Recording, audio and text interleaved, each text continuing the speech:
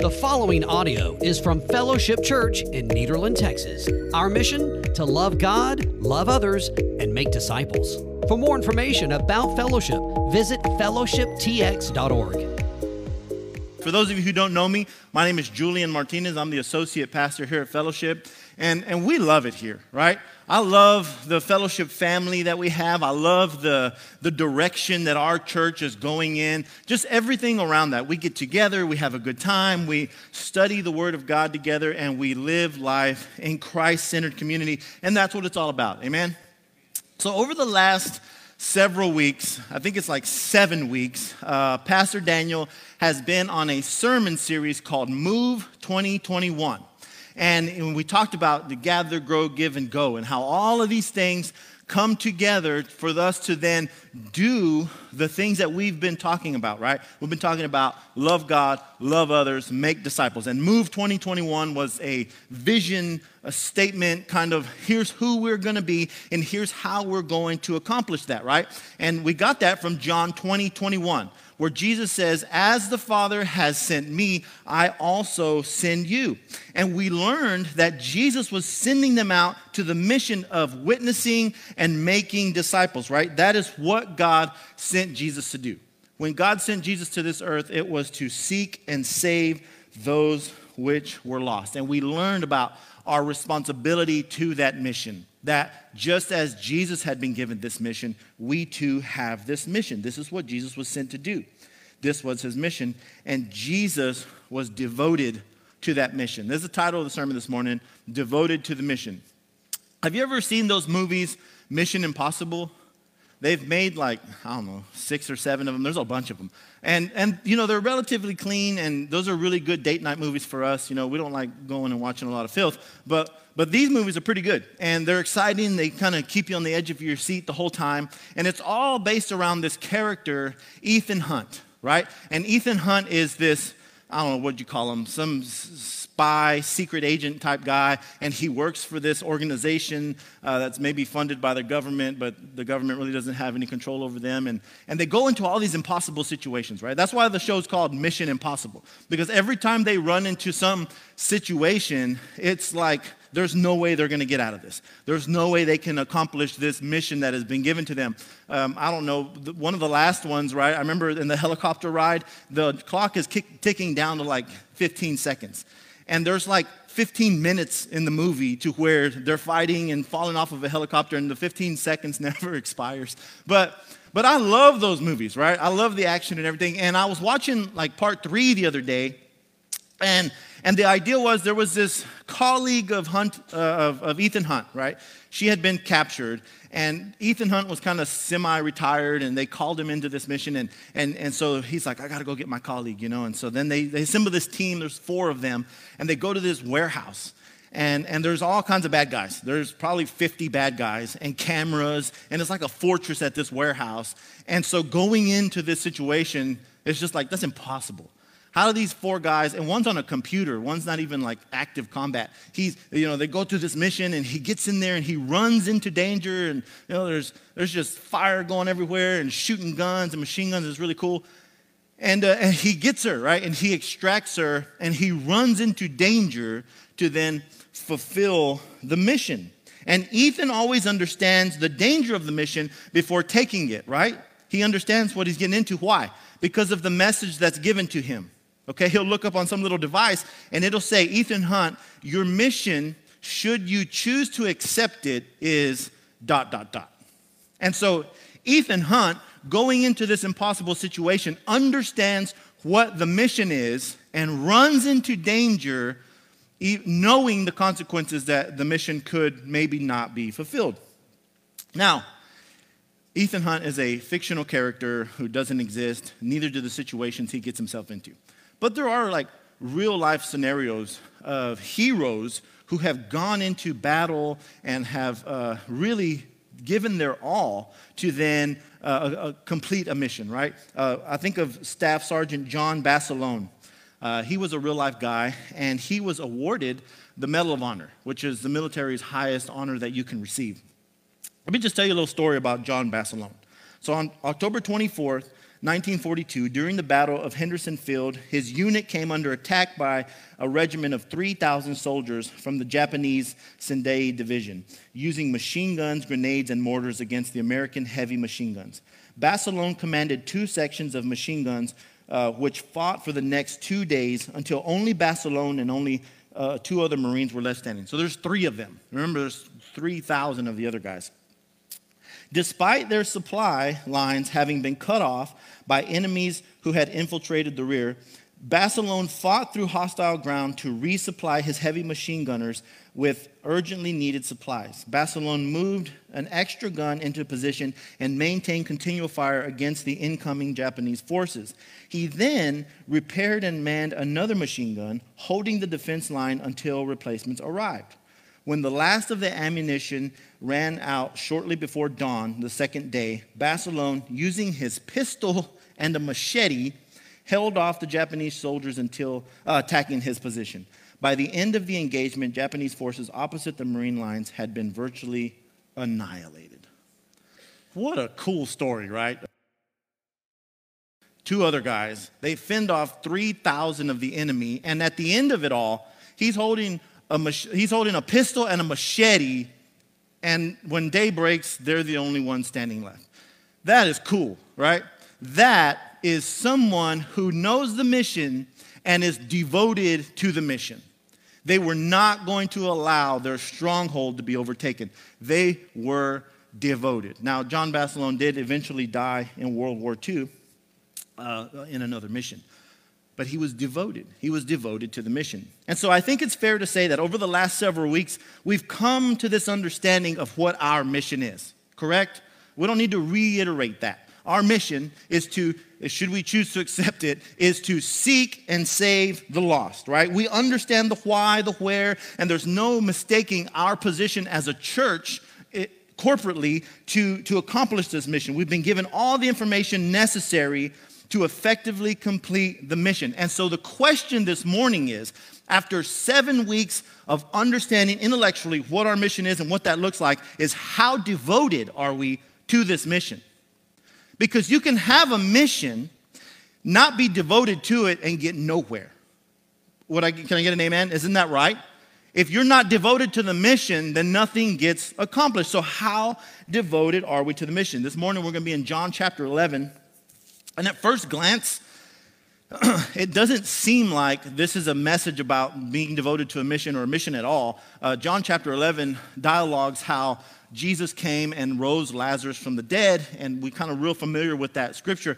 But we're actually not going to get into that part. We're just going to read verses 1 through 10 this morning as we study along. And so let me just kind of set the stage here of what's going on in John chapter 11. Jesus had been teaching his disciples. He had been leading them through Judea, Samaria. You remember John chapter 4, the woman at the well. He gives salvation to the Samaritan people, and then he's coming along. And at some point in Judea, a couple years before his death, he heals a guy at the pool of Bethesda. And he does this on the Sabbath day. And the religious leaders are very upset about that. They don't like that this guy was healed on the Sabbath day. Forget the fact that this guy got healed miraculously. It happened on the Sabbath day. They don't like that. So there becomes all this buzz about Jesus. And the next year, at the next festival, there's a buzz as Jesus comes in because of what he had did a year prior. And so what does Jesus do? Just like Jesus would, on the Sabbath, he heals another guy who's blind. He actually spits into the ground, rubs mud on this guy's eyes, and he can see. And so now the religious leaders are really up that Jesus, first off, had the audacity to work on the Sabbath a year ago, and he knows they're upset about it. And now Jesus, again on the Sabbath, heals this other guy. And so we're 2.5 years out of that, and there's all this buzz about Jesus, right? There's all this buzz about this Jesus guy and him coming there, and he runs into trouble along the way. Actually, at the end of this chapter, they're going to come together with a concerted effort to kill Jesus, right? We just read about that this morning in Sunday school.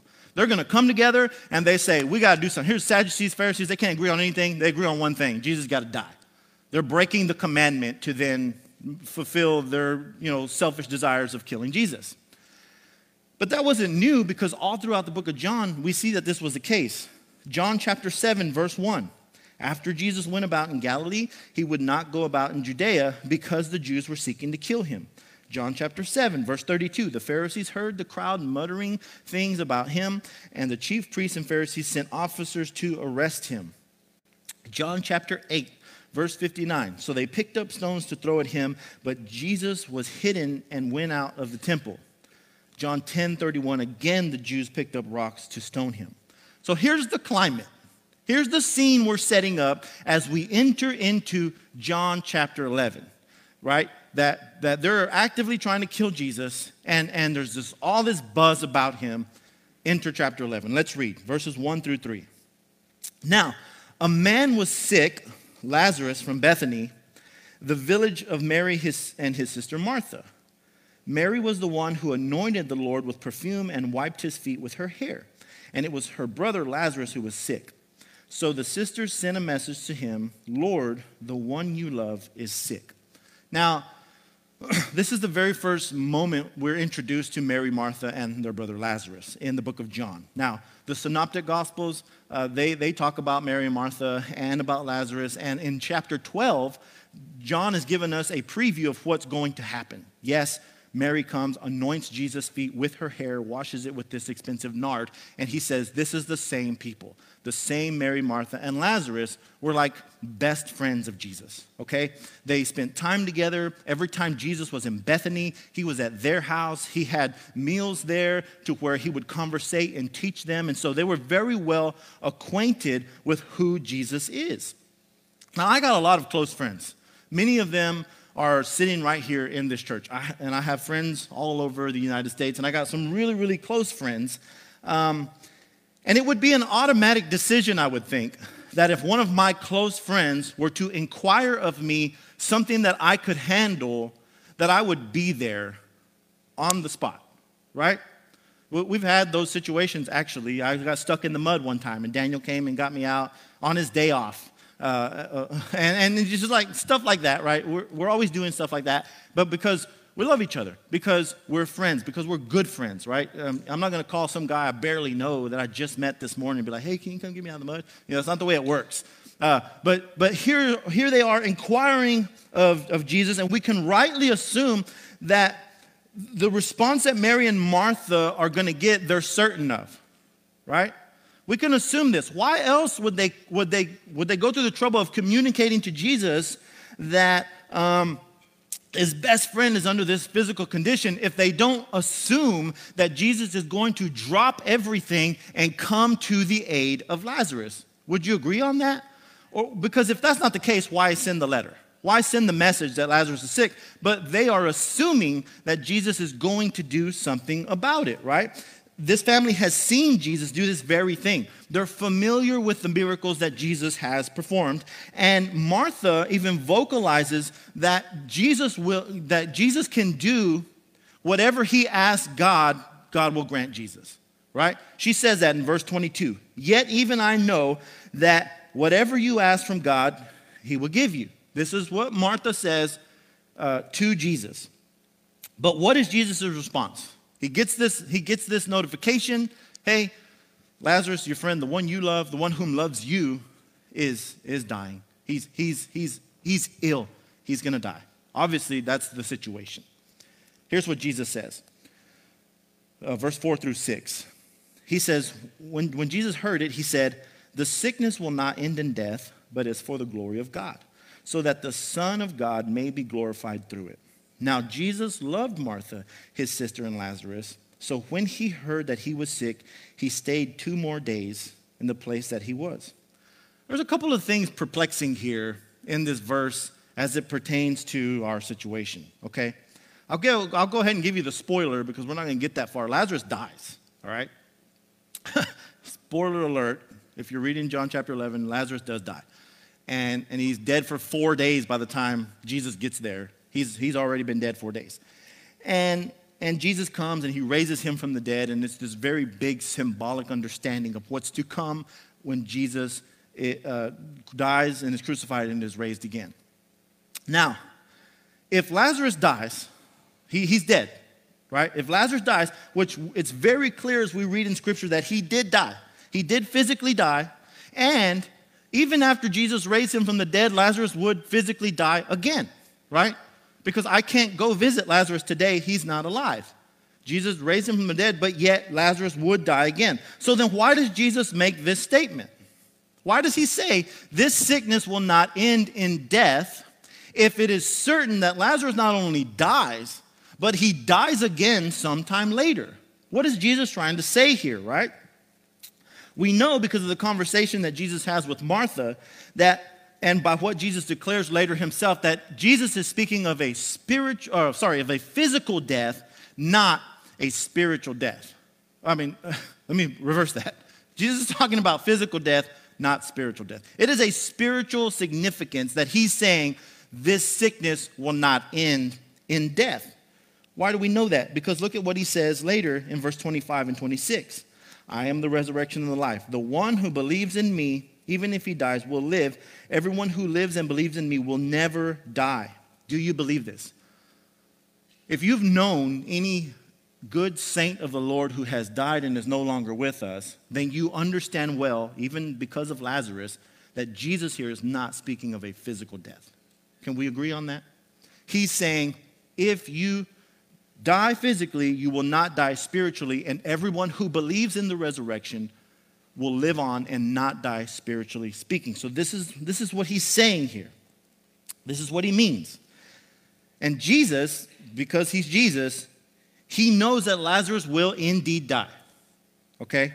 This is how bad the situation is. This is how sick Lazarus is, that they have to inquire of Jesus. I'm sure if Lazarus had a little cold or a headache, they weren't going to bother Jesus with that. We don't know how sick he was, but we know it ended in his death, and we know it was so serious that they communicated to Jesus, we need you now because Lazarus will die. So verse 6, so when he heard he was sick, he stayed 2 more days in the place that he was. Why? Isn't that kind of weird? Isn't that kind of weird that when I called Daniel to come and get me out of the mud, he didn't wait 2 days? Right? You're supposed to be like Jesus. No, I'm joking. But what? Why? Okay? If I send somebody, please, if I call you in a couple of weeks and say, man, I really need you, this is going to end in death, please don't say, I got to wait a couple of days and think about it. I don't want to hear that, okay? And this is what Jesus did. He knows Lazarus is going to die. Jesus knows it. He knows he's going to physically die. And he says, I'm going to wait. I'm going to wait 2 days. Why does he do this? And he says this, but it is for the glory of God, so that the Son of God may be glorified through it. I only have 2 points this morning, so we're done really quick. 2 points, right? And the first point is, I want us to understand this concept that God's glory, okay, God's glory, however it comes, should be our first priority.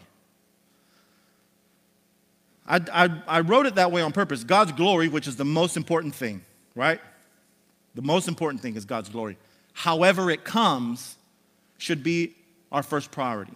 Not if we agree with it, it should be our first priority. But however Jesus lays it out, however God lays his will and his glory out, is how we should accept it as a first priority. Sometimes, and most often I believe, or I've come to experience, God's glory and the things he receives glory out of is not comfortable and is hard for us to understand. Right? God will receive glory out of things that we don't understand why he used that to receive glory out of. I'm going to tell you about a family I know. And I asked this family if I could have permission to tell their story. They're a family from here in town, and they experienced this tragedy. Their son was killed in a tragic accident, and it was devastating. There's a son, a twin, and one of the twins died tragically. And at this moment, they didn't know anything about Jesus. They didn't know anything about salvation or anything. This one teen's death led to an entire family being saved. Literally, an entire family. Like 7 people came to know the Lord Jesus Christ out of this tragedy. And the testimony of this family, as they have put it out there publicly, is Had this not happened the way it did, God would not have been glorified through the salvation that happened. And so they understood that through the horrible situation, God used that for his glory, and they thank God because of it. How difficult is that? Okay? How difficult is that? I can tell you right now, I don't want God to use that in my life. I'll just be transparent and honest with you. I would pray, please God, don't use that to glorify yourself through me.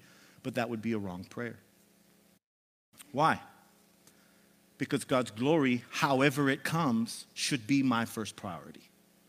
Should be all of our first priority. No matter how it comes, God's glory should be our first priority. So we're not always going to understand it in the moment, but this is obviously the case for Mary and Martha, okay? They do not understand that God will be glorified through this, and it's obvious because when Jesus approaches them, both of them say, had you been here, my brother would still be alive, right? Martha meets him first halfway. She says that, had you been here, my brother would be alive. When he sees Mary, she repeats the exact same thing. And so Jesus hears this news. Lazarus is going to die. Your best friend is dying. He's going to die. Yet Jesus stays away for the glory of God. And let's read on. Verse 7 and 8. Then after he said to after the 2 days of them staying away, he said to his disciples, let's go to Judea again. Rabbi, the disciples told him, just now the Jews tried to stone you. Are you going there again? Now,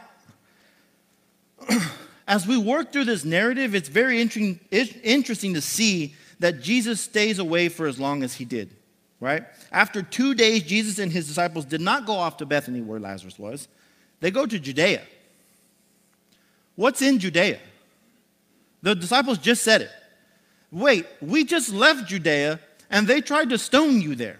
Okay, I don't know if you've ever researched stoning. It was a very barbaric process, okay? Stoning was not, I'm going to pick up this fist-sized rock and hurl it at you till you die. Literally, stoning was, let me pick up this boulder here, as heavy as I can manage, and crush you with it over and over and over again, and all the people would do it. And so that's the scene, right? As they start picking up these rocks to hurl them at Jesus, Jesus escapes, and his disciples remember that day, okay? And they say, wait a second.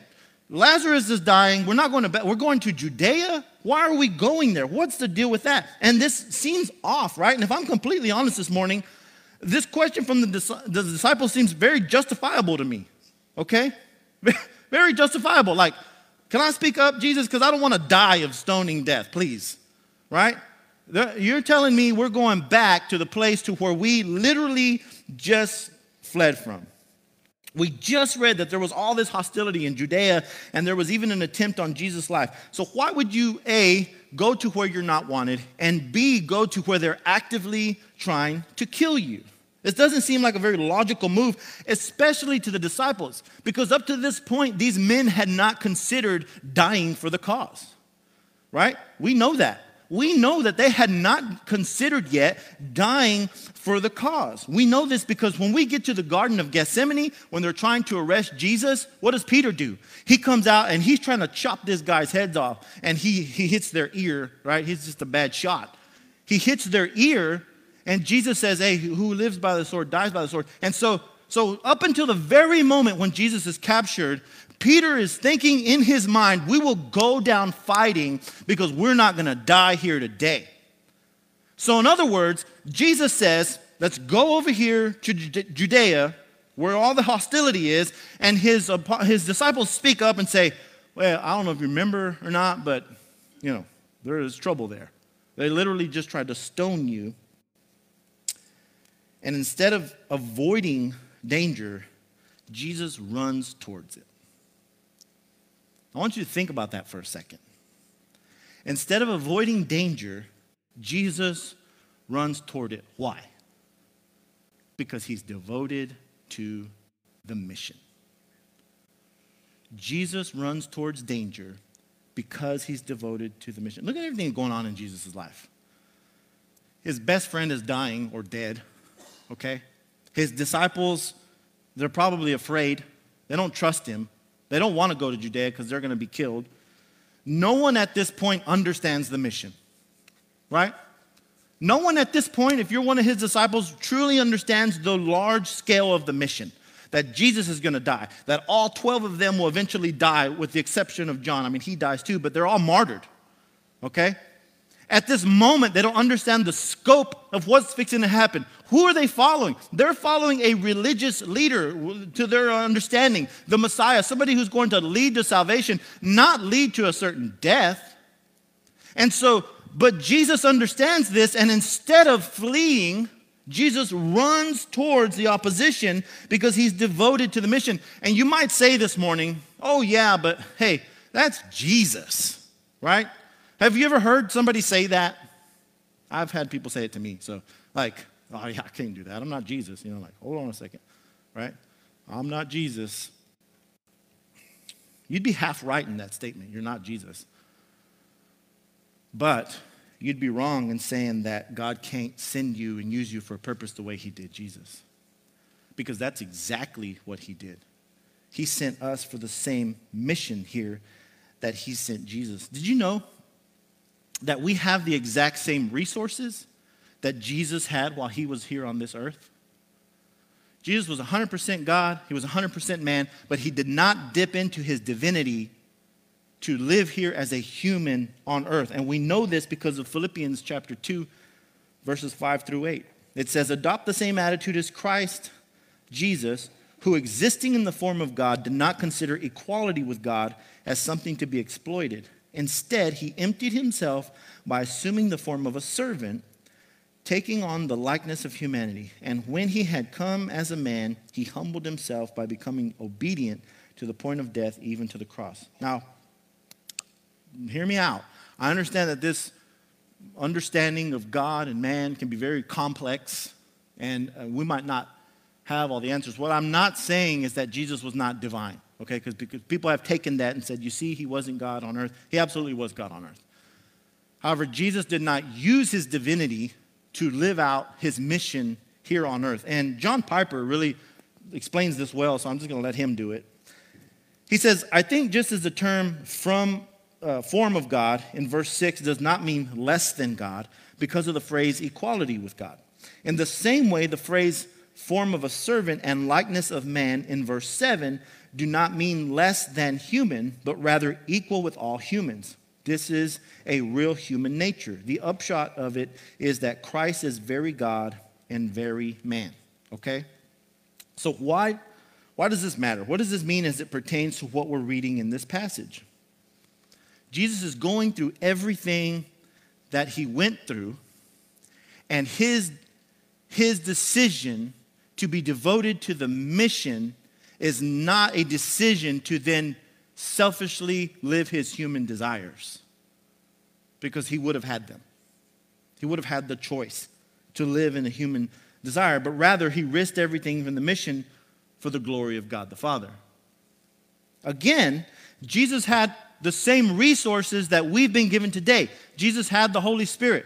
He relied on the Holy Spirit to get him through things. We too have been given the Holy Spirit. We read that in Acts chapter 1, verse 8. When the Spirit comes upon you, you will have power. We have that power. The same Holy Spirit Jesus used, we use. Jesus had the scriptures, okay? Right here, we have the scriptures. We read the same exact scriptures that Jesus read. Did you know that? The whole entire Old Testament is the same Old Testament that Jesus read. Jesus used the scriptures, and Jesus used prayer. He went to God through prayer and communicated with the Father. And when the veil was torn, we too can communicate with the Father. These are the same things given to live out the mission. Remember, Jesus was teaching, constantly teaching his disciples what they needed because he would not be with them forever. And the understanding the mission comes before everything else is the object lesson here. Okay? As they've gone off to Bethany on the other side of the Jordan, and they hear this news of Lazarus, and they, instead of going to Bethany, they head to Judea, the object lesson that he's trying to teach them is that the mission is above everything else. The mission is above my dying friend. The mission is above my selfish desires to live out my life on this earth as few as the years are. The mission is what's most important, and Jesus is showing them that here. Verse 8 again, Rabbi, the disciples told him, just now the Jews tried to stone you, and you're going there again. Jesus' response in this next passage has probably become my favorite Bible passage in all the Bible, really, because of the depth that it gives us. Look at what he said. What does he respond to them when they said, well, hold up, they just tried to stone you? Verse 9 and 10. Jesus says, aren't there 12 hours in a day? If anyone walks during the day, he doesn't stumble because he sees the light of this world. But if anyone walks during the night, he does stumble because the light is not in him. Point number 2 that I want to make is that devotion to the mission requires sacrifice. Devotion to the mission requires sacrifice. Right? If I want to lose weight, I have to sacrifice eating tacos with Daniel and, donuts and whatever else and get on the treadmill. I got to sacrifice some of that stuff. I'm not willing to do that. But, okay, devotion requires sacrifice. Devotion to the mission requires sacrifice. In the day that Jesus lived, the Jewish people split the day into 12 hours, okay? You had, pretty much after wintertime, you had 12 hours during the day to get your work done, and then you had 12 hours in the night. And back then, there were no spotlights and heavy lanterns or anything like that. If you didn't get done with anything you were going to get done during the day, you could not do it at night. It was just too dark. So they lived their lives as, during the day, I get my work done, and during the night, I don't work. That's just the way it worked for them. Now, what kind of work is Jesus talking about here? As in typical fashion, he's speaking spiritually, is he not? That Jesus was using this in a metaphorical sense. Spiritually, there was only a certain amount of time to do this mission on earth. Now listen to how deep this is, okay? That he says, don't you know there's only 12 hours in the day? And when daytime is over, there's no more work to be done. While I'm alive, he's saying, I got to work for the mission to glorify God. And when I'm dead, then my work is done.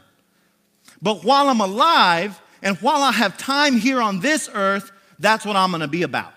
That's what he's saying here, right? Jesus lived to be about 33 years old. We're not 100% certain on, the exact age, but we'll go with 33 years because that's just what every scholar says. It's 33 years. We'll use that as a, object lesson this morning. When you take 33 years and divide it into months, then days, and we won't get into the Jewish calendar versus the current calendar because there's no time for all that, plus it doesn't matter. So when you do that, for time's sake, there are 12,045 days in 33 years. That's how many days you have in 33 years. That is 289,080 hours in 33 years. So you got 290,000 roughly. We cut that in half, right? Because you're not going to work during the night. You cut that in half, and that leaves you with 144,540 hours that you have, workable hours. Now, not to get too technical, but we can obviously assume that a lot of that work is not going to get done in your childhood, as you're a toddler, as you're a baby, as you're growing up. You're not going to do a lot of that work. So let's just call it from 18, okay? From 18 to now, I'm 30 years old. From 18 to now, that's 20 years, okay? That would be 87,600 workable hours for me in my life, period. This is how much time in my 20 years from being 18 years old that I've had to do something with. So what's the point with all this? What does it matter? Jesus is saying there is not an unlimited amount of time for you to get the work for the gospel done. You don't have an eternity. You don't have unlimited time to get work done here on this earth. That's what he's saying. There's not an unlimited amount of hours to do what God has called us to do. And so catch this here. Instead of worrying about the dangers ahead of them in Judea, instead of worrying about, like he said in Matthew chapter 6, where they're going to get food and where they're going to sleep, instead of worrying, all that is secondary to the mission. He's saying, why? Because if I spend 1 hour worrying, Jesus says, then I can't add a cubit of measure to my stature. I get nothing from worry. I waste time worrying. I waste time doing anything other than going about doing the will of God the Father. And what is the will of God the Father? To seek and to save those who are lost. And how did he show us to do that? To love God, to love others, and make disciples. How much time are we investing doing the mission? With the hours you have left in life. Listen, you could leave right now today and you could get hit by a car and die, and you only have 1 hour left in life. You could live for 30 more years. You could live for 2 more years. We're not promised that. But what we are promised is that there is a mission to handle, and the hours we have in the day, the 12 hours, the light that we have while we're in this life, there's a mission to accomplish, and we can do that. We can spend time on the mission, can we not? Or we can spend time on ourselves. So which one are we going to do? And that's what Jesus is saying here. If we could adopt this way of thinking and this understanding, can you imagine what can be done for the kingdom of God? If I spent more time edifying God through sharing the gospel than I did edifying myself and making myself better, what could God accomplish through that? And I think it's a real question we have to ask ourselves today. Am I building my kingdom or am I building God's kingdom? Because let me tell you what building my kingdom looks like. It looks real good on paper, that I'm saving money for retirement and I'm making sure that my kids have everything they need, and I'm pushing all the other stuff, the time I have to complete the mission, kind of on the back burner, because I need to make sure all these things go according to plan. I need to build my business, and I need to build myself up, and I need to make sure I don't have time to be doing a whole lot of other things, but I have time for that. I have time to make sure that this, whoever I am, whoever I want to be, is going to be successful, right? We got all the time in the world for that. We carve out time. We carve out time to be successful and to do things in this life. For what? And Jesus is saying, hey, listen up, disciples, you only got so much time to be on this earth. And no matter what comes your way, whether it's certainty of death, whether it's persecution, no matter what, you should be about the mission. You should be so devoted to the mission that everything else falls into second, third, fourth, fifth, sixth place. That when I look at situations in my life, is this good for me? Is this good for my family? I think the mission first. Is it good for the mission? Because what's good for the mission will eventually be good for my family. Amen?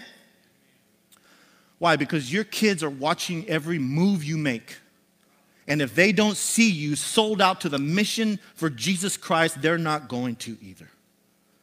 I just read this thing on Facebook the other day. This guy put out, like, if you don't raise your kids in church, what makes you think they're going to want to go to church, when they're older? And I was like, that's actually kind of inaccurate. What does it matter if they go to church or not? If you're not living your life sold out for Jesus Christ, then they're not going to either. I don't care how much church you go to.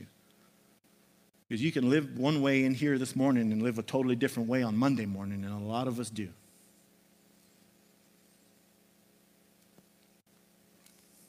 I mean, is that coming through this morning? Like, do we understand what Jesus is trying to teach this morning? That there is work to be done, and there is no denying the fact that we understand this as a church. Jesus said, the fields are white, and the laborers are few. There's work to be done and nobody to do the work. How devoted are we to the mission? How many workable hours of time do we have left on this earth? Are we spending to complete the mission? Is it 1 hour of church? Is it 2 hours of church because you go to Sunday school? Is it 3 hours of church because you come to equip class? Can I say something without offending too many people this morning? Us coming to church is not the mission. I'm sorry. us coming to church, is not the mission. Coming to church is being equipped for the mission. Let me clarify something first, that this service is not church, okay? This service here is not church. Church, as it is defined in the Bible, is living in Christ-centered community in which we are equipped to fulfill and complete the mission. In other words, although it is very productive for us to be here, the 1 to 2 to 3 hours you give here is not the mission. That's not the mission. The mission is out there. The mission is how much time do we devote outside of these walls to complete what God has called us to do. Because the last time I checked, nobody in here ever witnessed to anybody else during the service. And maybe you did, and so forgive me for that. But the point is, we come, we sit, we listen, we enjoy, but we become equipped with the Word of God and what God wants us to do, so that way, when you're at work next week, you can be effective for the mission. That, as Daniel has said, you're not a refinery worker, you're a worker for the mission, and everybody there is a mission field. You're not a vet tech, you're not an employee of wherever you work. You are a disciple of the Lord Jesus Christ, and the mission comes first. Because God should be glorified. Amen? But what we've done is we've turned it around. We've said, yeah, I come to every time the church doors are open. And that's my, that's where I fulfill my hours of service. That's not the point here. That's not what's going on. So how devoted are we? That's the question. How devoted are we? Are we willing to sacrifice our life here on earth for it? When they come calling, are we willing to sacrifice our life for it? And before you say amen, do you really think you would give up your life for the mission if you won't talk to your neighbor about Jesus Christ for the mission? Because as it stands right now, I can go talk to my neighbor freely and nothing stops me from it. Do you really think that once the cops come and say, you're going to be persecuted for your faith, you're going to say, yeah, sign me up, because I believe? We don't really believe if we're not completing the mission. We don't really believe if we're not completing the mission. Why? Because then we wouldn't be able to stop the mission if we really bought into it, okay? It's the most cliche thing in the world. If I had the cure for cancer, please get it out there. And so that's the case here, is that Jesus is giving everything up for the mission. Everything. He's heading to certain death. His best friend's dead. And he's focused on the mission. Not about anything else around him, but about the mission. Down in verse 15, he says something very interesting. He says, I'm glad for you that I wasn't there so that you may believe, but let's go to him. And he's essentially saying, I'm glad Lazarus is dead. That's exactly what he's saying. I'm glad Lazarus died because now you're going to see the glory of God and you're going to get the mission. Please don't say that if I die, if you're my friend. Like, yes, Julian died. God glorified. No. Don't do that. But this is what Jesus said. He said, I'm glad Lazarus died because now you're going to get the mission. And Thomas, that's right, the same Thomas. What do you know Thomas for this morning? Doubting Thomas, right? Old Thomas wouldn't believe until he stuck his finger in the hand and, on the side. And that's how we understand Thomas. But Thomas gets it right here in verse 16. Thomas, called the twin, said to his fellow disciples, let's go too, so that we may die with him. Now there's this, I guess, extra biblical understanding that maybe Thomas looked a lot like Jesus. A lot of scholars believe that. And so, who are they looking for? They're looking for Jesus. And Thomas, you might think, is like, whoa, hold on. If I walk in first, they're going to get me, But that's not what he's saying here. That's not what Thomas is saying. Look at what he says. He says we. He doesn't say me. Then Thomas, called the twin, said to his fellow disciples, let's go so that we may die with him. What is Thomas getting here? Thomas is getting that death, if that is required, sign us up and let's go. He understands that Jesus is walking into enemy territory. He's walking into where people want to literally hurl humongous rocks at them. And he says, if that's what it's going to take, if it's going to take death, if it's going to take walking into harm's way, let's do it. Let's just go die with him because this guy is the Messiah, because this guy has it right, because this guy is totally devoted to the mission that God sent him on. Sign me up is what Thomas is saying. And Thomas died later. Thomas was martyred. And so are we getting that this morning? How devoted are we in here this morning? All of us here at Fellowship, are we devoted enough to stop spending our time building our kingdoms, doing the things that satisfy our flesh, doing the things that get us ahead in life? Or are we spending time devoted to the mission of Jesus Christ? And that the relationships I build are going to glorify God, and that the job I choose is going to eventually glorify God, and that the position I run to is the mission. Because a few short months later, Jesus would die on a cross. That's where the mission led him. And 12 of the disciples died martyrdom because that's what the mission called for. So this morning, your mission, should you choose to accept it, is to be a witness and to make disciples and to move in 2021. And the only way anything at all is going to be done about that is if we're devoted to the mission. Now, we can have all the events we can think of, right?